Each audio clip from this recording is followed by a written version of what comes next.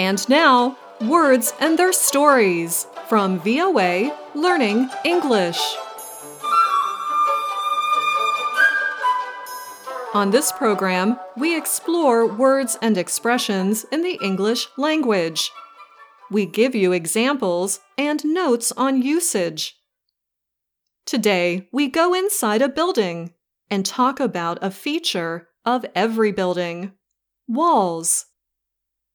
Walls protect us from the outside world. They can help us stay safe and give us comfort. But what if we are inside a room too long? Those same walls can start to feel like a prison. We can feel trapped by them. When that happens, we can say the walls are closing in on us. This means you are feeling confined or stuck in an area.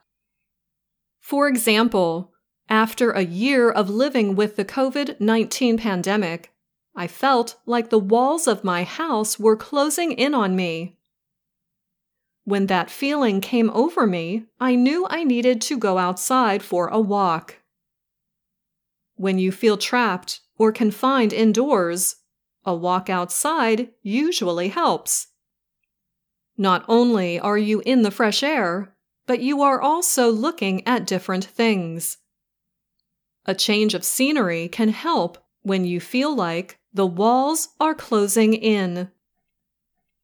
Sometimes the walls in this idiom are not actual walls in a building. Instead, they are walls in our minds or in a certain situation. We can use the expression, "the walls are closing in," when we are sick and tired of something. For example, if you are unable to make advances in your job, you could feel like the walls have closed in on your career. You may feel like you don't have the chance to advance or try new things. It can feel like the walls are closing in on a relationship too.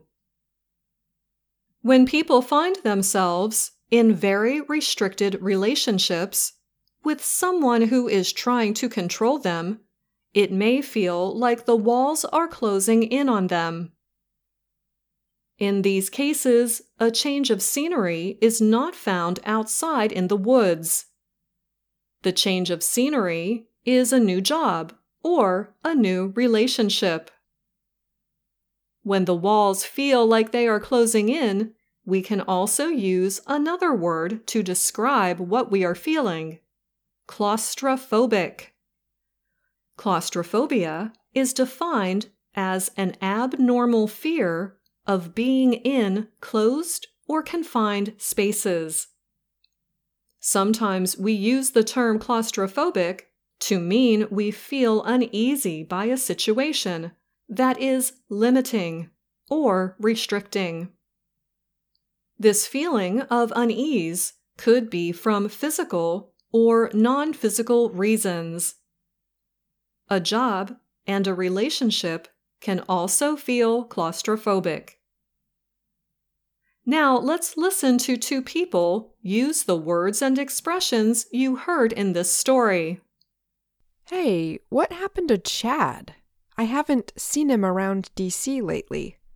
During the pandemic, he moved out west, somewhere in the desert. The desert? What made him do that?